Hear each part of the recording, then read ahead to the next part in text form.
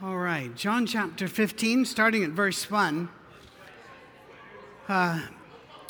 If we have any visitors, we've taken care of some visitors already, but if we had any visitors that got in here late and missed communion, please let us know after class and we will arrange it for you, okay? I know that some have already been helped, but we want to make sure that you don't get lost. We had quite a few visitors today, so I'm not sure why today's a traveling weekend, but there it is. John chapter 15. I am the true vine, and my Father's the gardener. He cuts off every branch in me that bears no fruit, while every branch that does bear fruit, he prunes so that it will be even more fruitful. You are already clean because of the word I've spoken to you. Remain in me, as I also remain in you. No branch can bear fruit by itself. It must remain in the vine. Neither can you bear fruit unless you remain in me. There's so much here already, and he's not done. He's going to keep repeating this with a different slight twist to it. I can remember that the only time this was really brought up, as far as I can remember, is in our church. And we were just to the right of, we were the Al-Qaeda branch of the church. And the Taliban wing, I had my 5-year ISIS badge.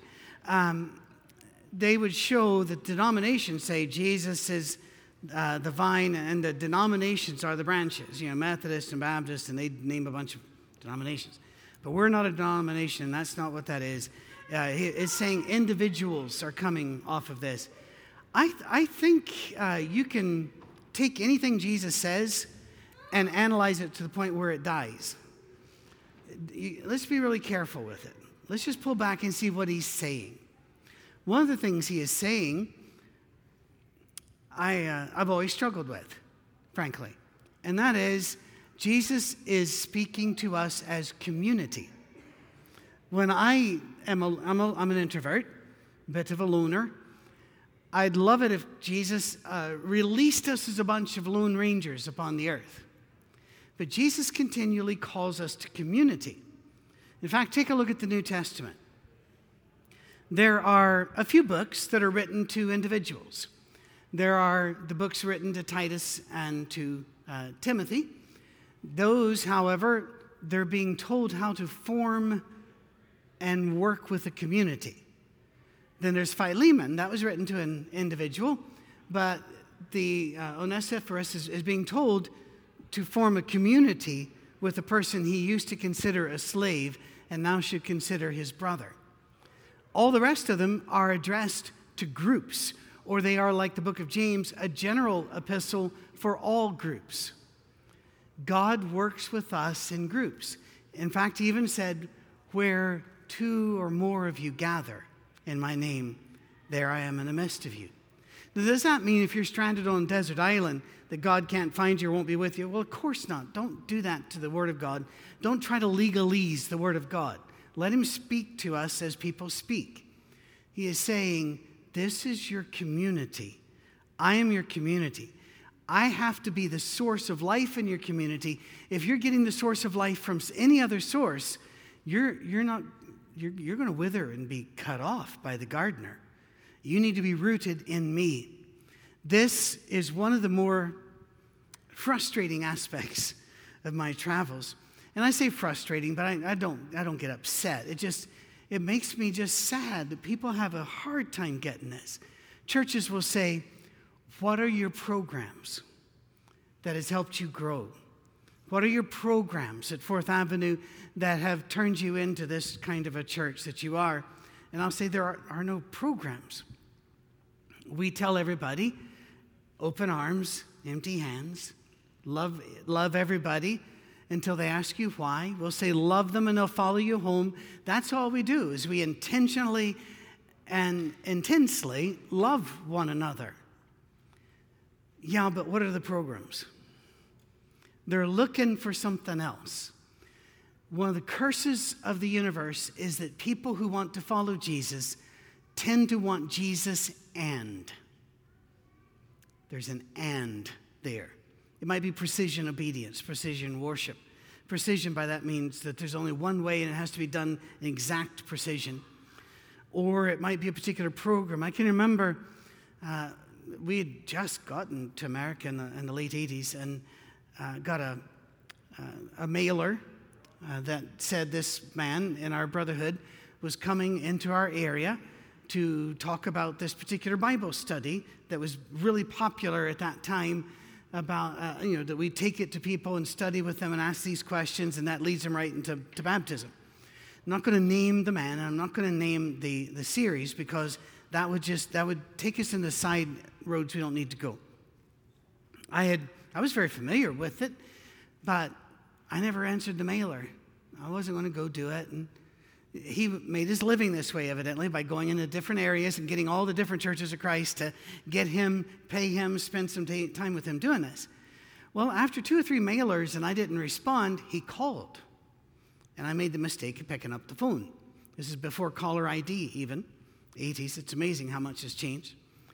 I picked up the phone, and when I explained, I said, no, we're really busy. We've got other things we're doing. He got irate at me and said, this has been proven to bring people to Jesus. And I said, I do not doubt that. He says, well, if you don't have me in, you're just not interested in bringing people to Jesus. Oh, well, that's a whole different thing now, isn't it? I didn't push because I didn't know what to say or do. I just explained, no, we're not doing that. Wasn't opposed to it, but we converted people a different way. We loved them, wrapped our lives around them, and they felt at home when they came here. And that was enough, and our church grew. A church that had just gone through a vicious split before we arrived. The minister ran off with the wife of an elder. That's one of the top 10 signs that there might be some dysfunction in the room. And they were quite nervous folk. And they hired me because they said, we need a therapist to be the minister for a while. And I agreed to stay a year, and we stayed 9, I think. So never invite me in your house. I might not be leaving. My point is this. People are always thinking, what's the program? How do we talk to millennials? How many times have you heard that? How do we reach before that Gen X?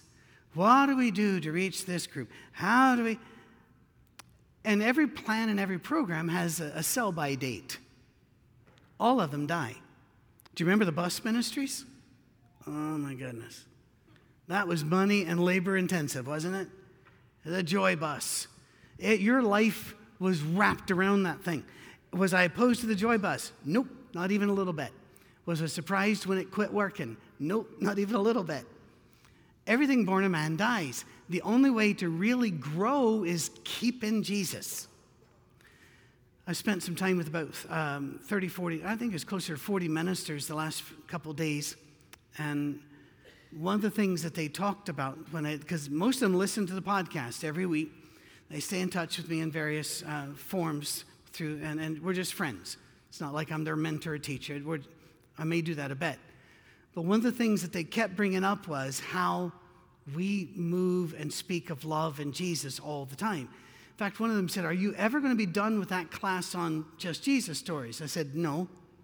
He said, I didn't think so. And he was approving of it. He said, we tend to hit something and we move on to the next thing. And I said, I know, but with Jesus, there is no next thing. You stick with Jesus. We might have to do it a different way to keep interest alive, maybe a different teacher, but rooted in Jesus. But there's something else here which is troubling. And I didn't get this until a couple years after I married Cammie, and I learned it from her father, Jerry. I'm trying to even remember where we were, whether we were still in America at that time or back in Scotland, but we had some roses, and I didn't do anything with them, and they didn't do much. And so my wife says, well, he knows roses. He used to grow them and do different varieties of them. And so I went, Jerry, while you're here, you want to go out and have a look at those? He said, sure. So he was out there for a while. I come out, and to my mind, they were gone. Just a stick. And I wanted to be irate, but the man's big.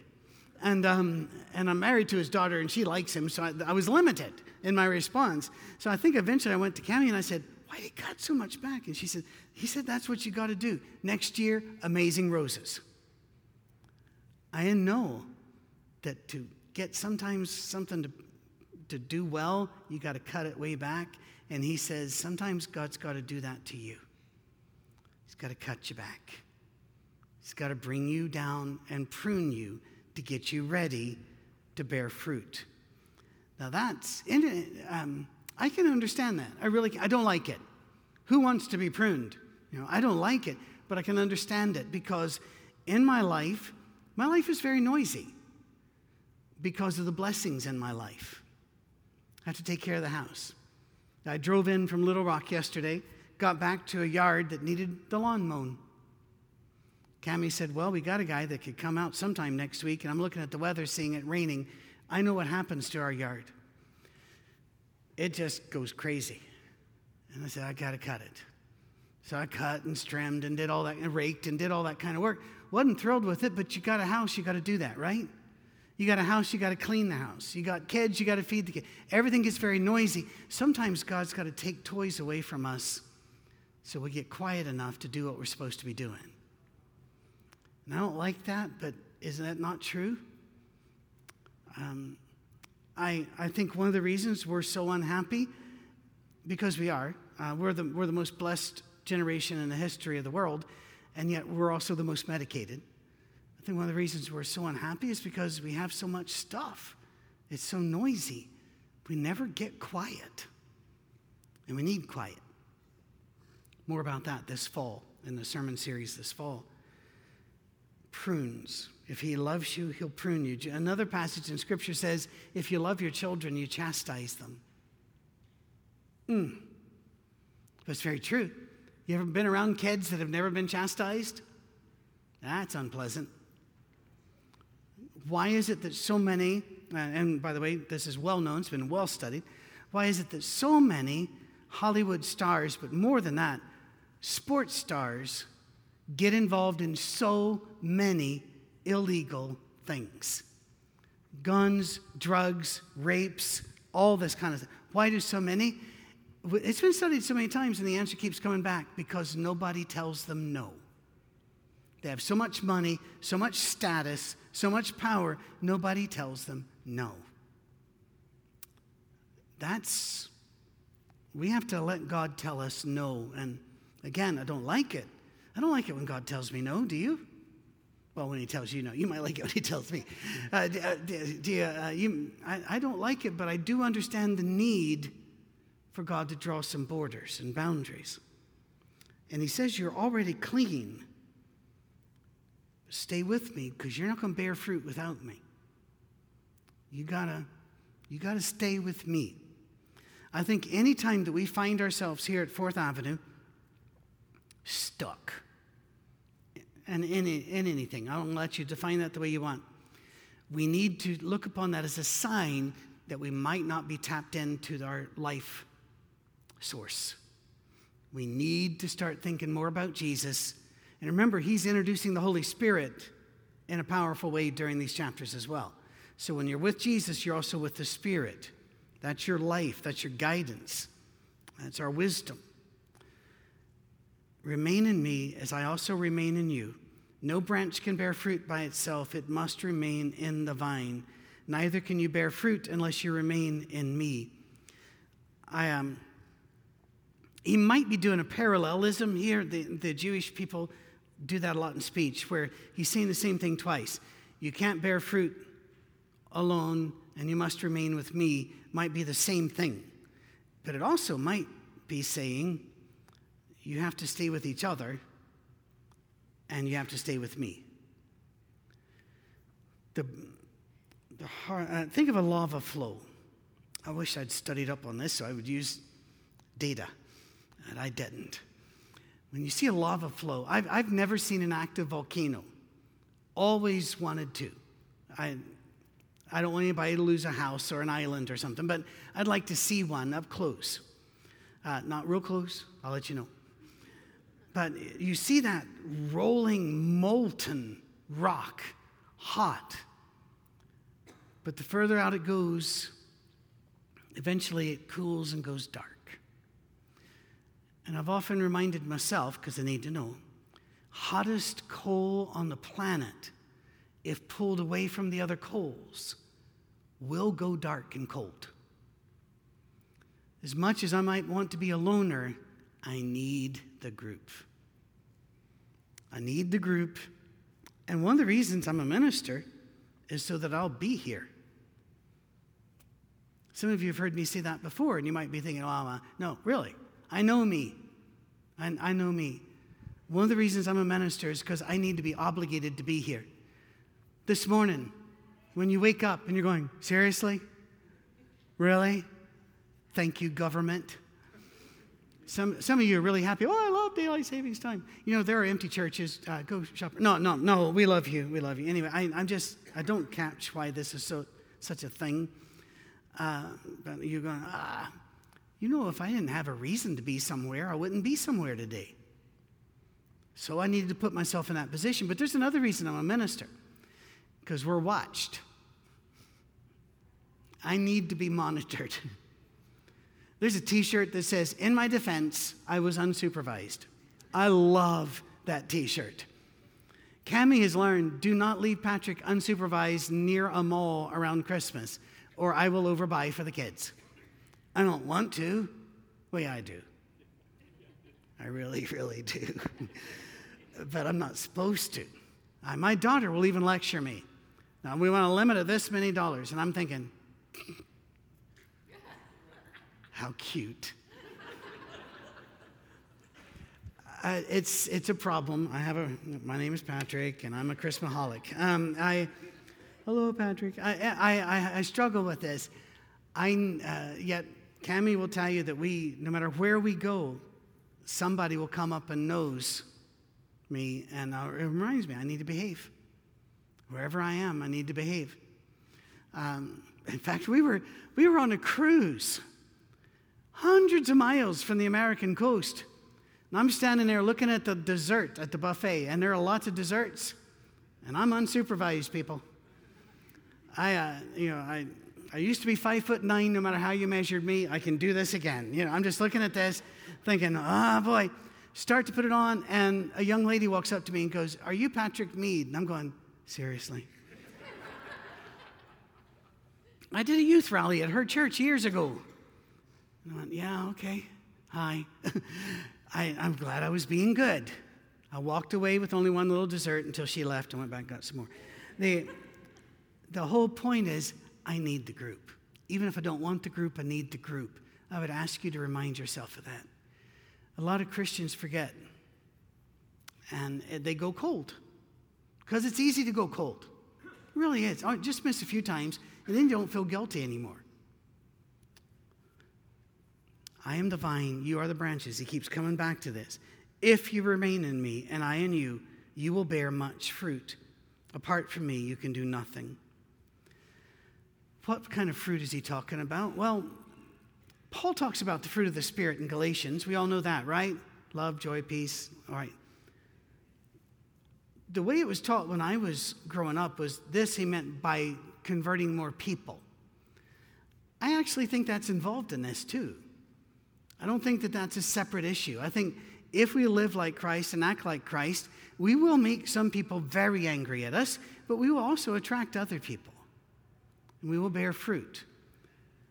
I used this illustration a while ago and a few weeks ago, but I'll just do it again. I get to talk every so often at the FBI National Academy meetings across the country. Love it, enjoy doing that.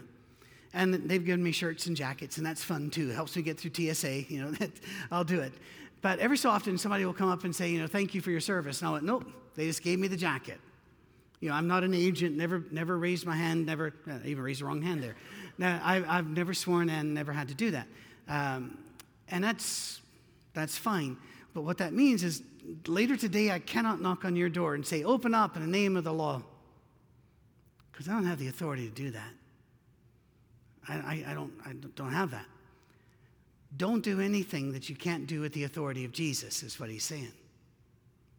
Peter put it a different way. If any man speaks, let him speak as the oracles of God. Only say and do what you can do as a follower of Jesus. And that is a rope around my ankles sometimes. Whenever I want to wander and say something that shouldn't be said, Most of the time I catch myself. Sometimes I don't, and I have to repent. Same with doing things. God says, hold up. Hold up. Can you do that in the name of Jesus?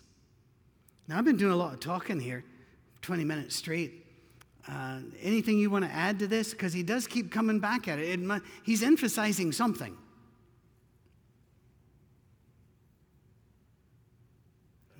Where are we? Yes. A car can't run on lemonade. Okay, now I know where you're going. He said we can't run on anything but Jesus, because you're exactly right. We were designed in his image for Jesus. You're right. Now I got you. By the way, if life gives you lemons, what do you do if you don't like lemonade? Anyway, over here.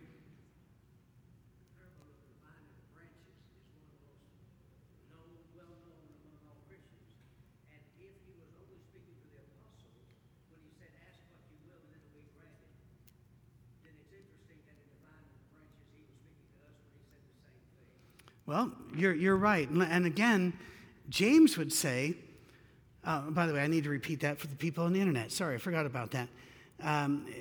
In the vine and the branches here, he'll talk about if you ask me for something, then I will give you that. James says that there's a limit there. You can't ask for your own selfishness. You can't ask doubting. He gives several qualifications there. And that's why the old Janis Joplin song, she didn't write it. I'm not sure who wrote it. Oh Lord, won't you buy me a Mercedes-Benz, was supposed to be funny. It's because that's not the kind of prayer Jesus is going to jump on. Yes, sir. You mentioned that a couple of weeks ago, how when we put it up, She did. I didn't know she wrote any songs. Okay, thank you for looking that up. Excellent. By the way, that reminds me, we moved to Morgantown, West Virginia in October 93, and I really loved working there. We lived there 8 or 9 years and really enjoyed working with them. But after I was there for a year or so, somebody came up to me and they said, do you enjoy preaching there? And I went, no. And because it was hard, because a lot of these people were university people, professors, and I had to put footnotes on my notes because they would go check things. Not because they were suspicious, but because they gathered data. They gathered information. And they wanted to know where that source was. Told Cammie, they're not going to let me get away with anything here. But it was fun, and they're still our friends. Let's keep going. If you don't remain in me, verse 8, you're like a branch that is thrown away and withers.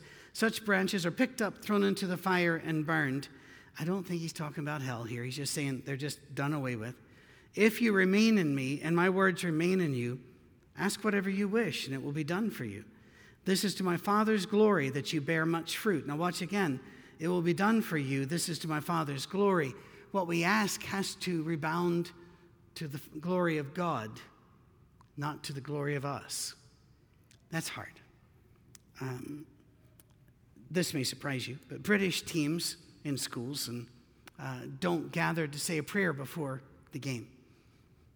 It's not part of their culture. They also generally don't sing their version of the national anthem, God Save the Queen, and they certainly don't do that north of the border. But again, and so I was asked to say a couple of prayers, and I was lucky that I got to hear some of the prayers first. And I went, oh, and it made me feel a lot better. They weren't praying that they win. They were praying that they have a good game, that they did their best, and nobody got hurt. And I thought, you know something, you can do that to the glory of God. You can't say, dear Lord, let us destroy the other team, humiliate them, and make them cry on the bus on the way home. You can't do that to the glory of God, unless it's against the Yankees. I'm kidding. I really don't have any horses in that race or dogs in that fight. If you remain in me, and my words remain in you, ask whatever you wish. This is to my Father's glory, that you bear much fruit, showing yourselves to be my disciples. The more you behave, the more you act like you belong to the family. This is a real problem now, is it not? You go to a restaurant with your family, and there are your kids, and they're not acting like they're part of the family because they're busy being part of something else. Now, I'm data and information addict. I'm always pulling stuff in. So I'm not opposed to checking your phone. But it's when you live there, there's an issue. There's a problem. When you don't connect with your family and act like your family. I'm so glad that my dating days are nearly 40 years behind me. I've been told by people today that one of the first killers, if they're on a date with somebody and they pull out their phone, that it's over. I can understand that, can't you? You want to act like you want to be there, be a part of it. And he's saying, act like me, walk like me, be like me. In fact, baptism is referred to as putting on Christ. I can remember we went to visit my parents. I forget what year this was, but our son couldn't have been more than 2 or 3. And he was sitting on a couch, I think, beside my mom. And my mom was tearing up. Now, I wasn't a granddad at that time, obviously, so didn't quite get the grandkid thing and that pull that grands have for the grandparents and vice versa. But she was tearing up as she looked at him. She just kept staring at him, and I said, "Why are you crying, Mom?" And she goes, "It's like I have my wee boy back again." Now, I didn't think Duncan looked that much like me, but after some thought, I got it. Because we are, he's a big guy. But if you hang around us, it's amazing. People say, well, you two are alike. We're so unalike in most ways that I think of. But we belong to each other, and that's obvious, that we are family. The same with my daughter. We are family. Act like you belong here and do things to bring glory to the family. Now, let me talk to you about communitarian societies. And this in the book that you loaned me, it's still on my library table for you to pick up anytime. Misreading the scripture through Western eyes. To me, that was the most powerful chapter in that book. And I talked about that book to these ministers this week, and several of them said it was the most powerful one to them. Because America, and to an extent, Western Europe, but certainly Britain, has a lot of individualism. It's in the movies, it's always the lone person breaking the rules. It's the hero, right? It's the lone, and in fact, I noticed in my reading, I like to read books that are thrillers or mysteries, and almost all of them were of one guy going against the rules. I'm feeding individualism to me constantly. It's the Lone Ranger, not the U.S. Cavalry. In fact, in all those old Westerns, the cavalry only showed up the last 2 minutes, right? Communitarian societies, it's not all good. But the whole thing is, do you bring shame or honor to your family, to the society? Do you bring shame or honor to them? Now, there are negatives. You've heard of honor killings, perhaps, where certain Muslims, certainly not all, certainly not the majority, but certain Muslims have felt it their duty to kill their own daughter because she wore makeup or because she went out with a boy unsupervised and against approval. These happen a lot, even here in America. In Canada, they're actually a bit more open about reporting them as honor killings than you are down here. I don't know how often they occur in Britain, but I do know they occur. I read British papers, and it does pop up.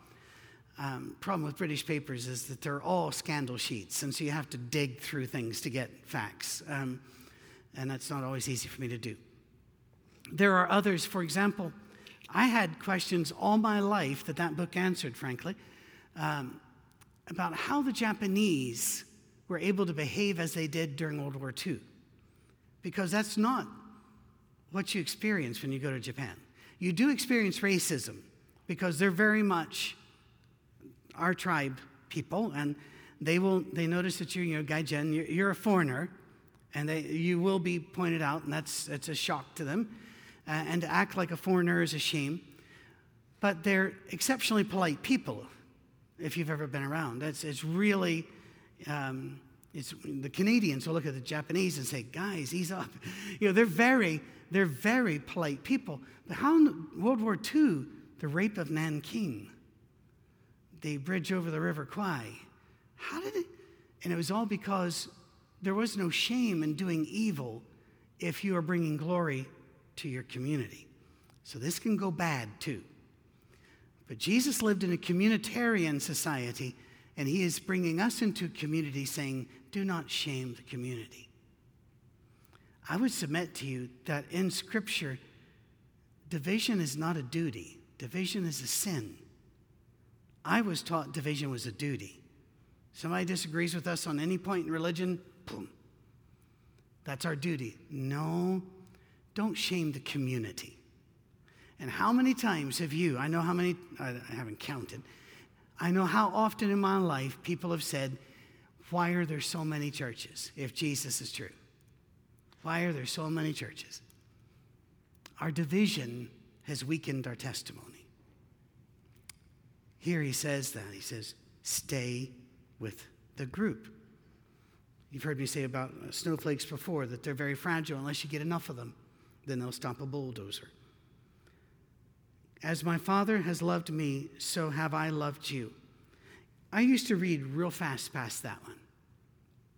I don't anymore, because I have thought about the Father's love toward Jesus. And now we can apply that toward us. I always thought, Jesus, God loved Jesus, and for that love, he will tolerate us. Do you ever get that impression? The devil likes to give you that impression. I don't think sermons say that, but the devil likes to do that. He says, no, I've loved you that way too. Remember who he's talking to, by the way? Look at these disciples. Were any of them superstars at that time? I think it's arguable. I'm going to say no. But again, I think they did better than I would have done. I don't have any doubt of that. Because now, remain in my love. Now look at the parallelism here. Remain in my love. If you keep my commands, you will remain in my love as I have kept my Father's commands and remain in his love. Look at that. That's the track. When I was a boy, I can remember asking a question. I think I was in junior high school at the time, and it was an honest question. I always have lots of questions, and our little 6-year-old grandson, Fenn, he's mine. He's my buddy. Because every so often he'll say, I have a question. I'm going, yes. And boy, does he have them. If you get in a car with him, you will never wear out your radio. You're going to be busy. Anyway, talking.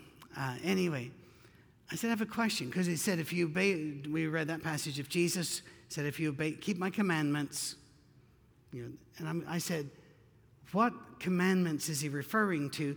And in my head, I was thinking about the 10 Commandments at that stage of my life. Thinking, well, we're not keeping all those. And the response that came back was all of the commands in the New Testament. And I said, okay, I don't believe that now.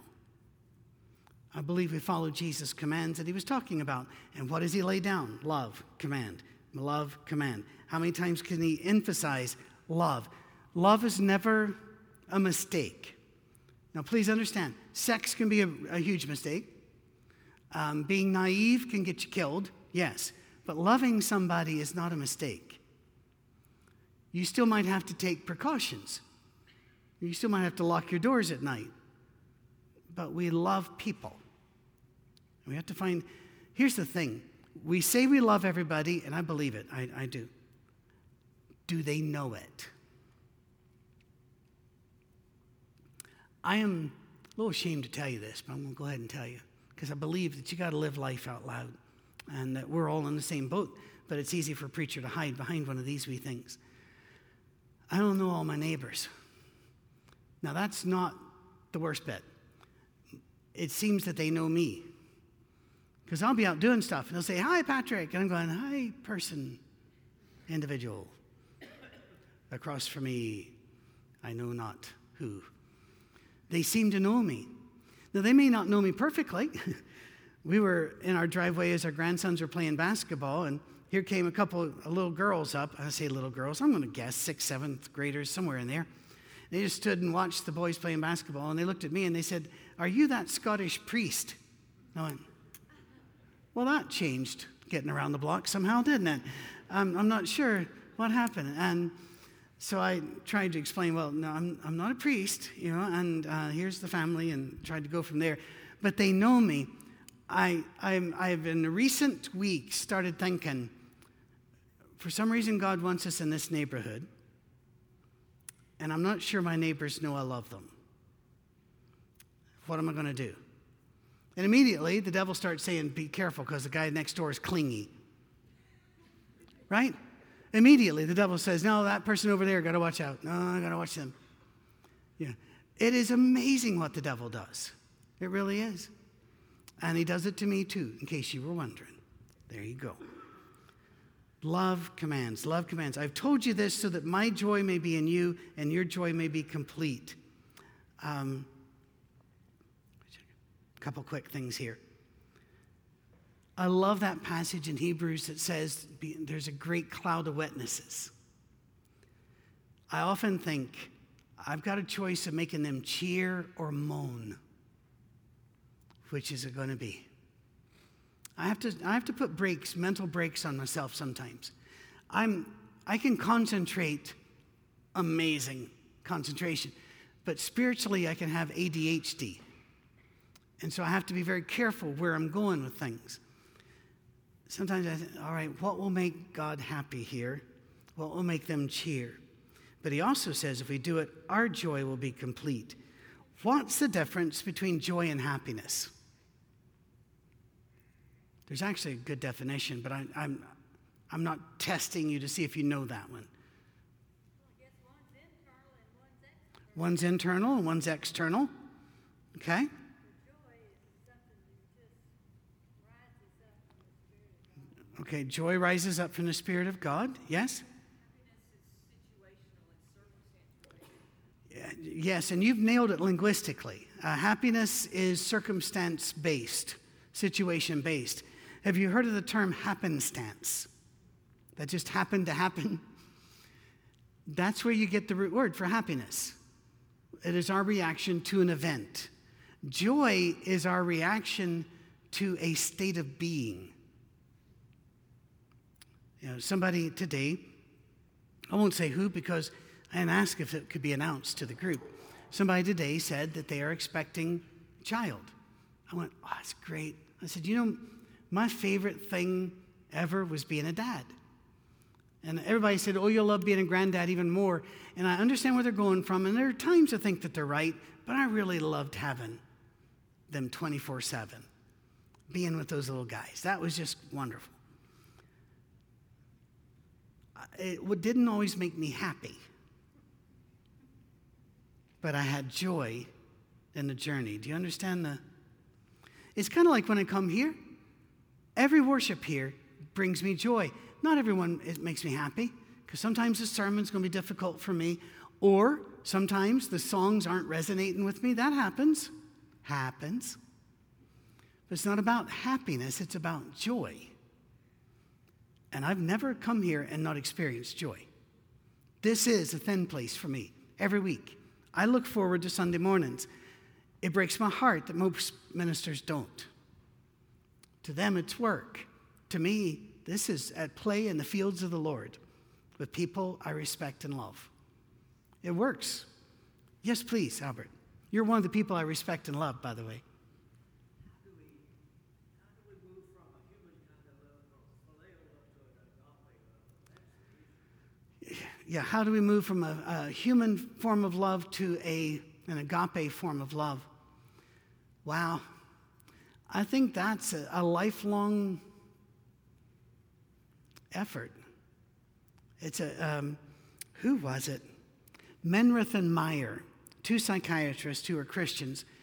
I believe they wrote the book Love is a Decision back in the early 80s, late 70s, somewhere back in there. So it's been some time. And I remember mentioning that a few times in sermons long ago, and people coming up to me being upset at that concept. And they had their own reasons for it, and I listened to them. But I believe that love, agape love, is not based upon feelings or happenstance. It's based upon a decision of who you are. Can I? Yes? Well, just piggybacking on that, Jesus seems to be focused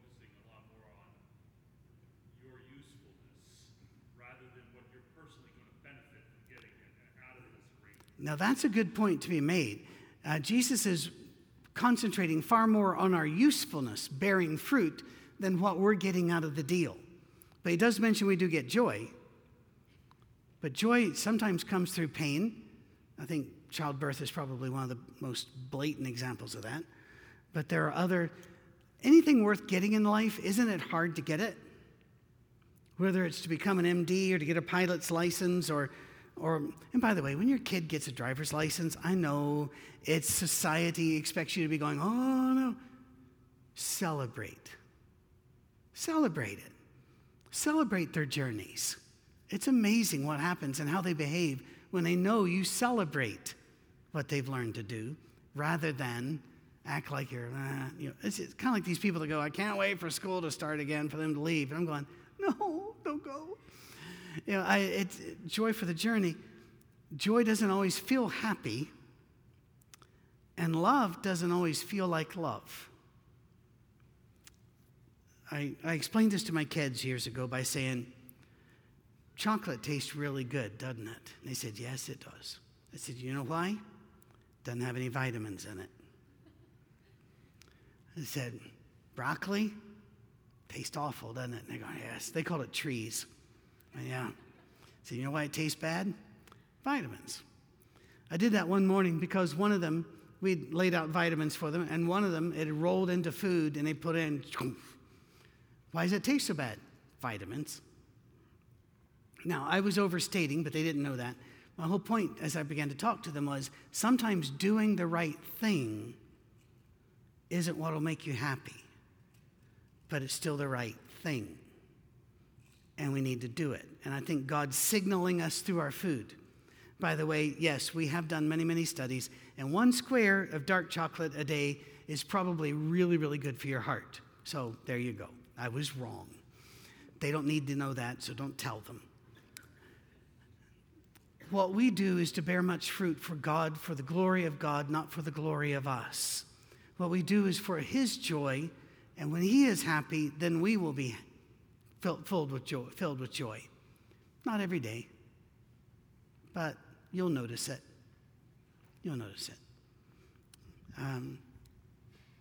Well, I got to quit, don't I?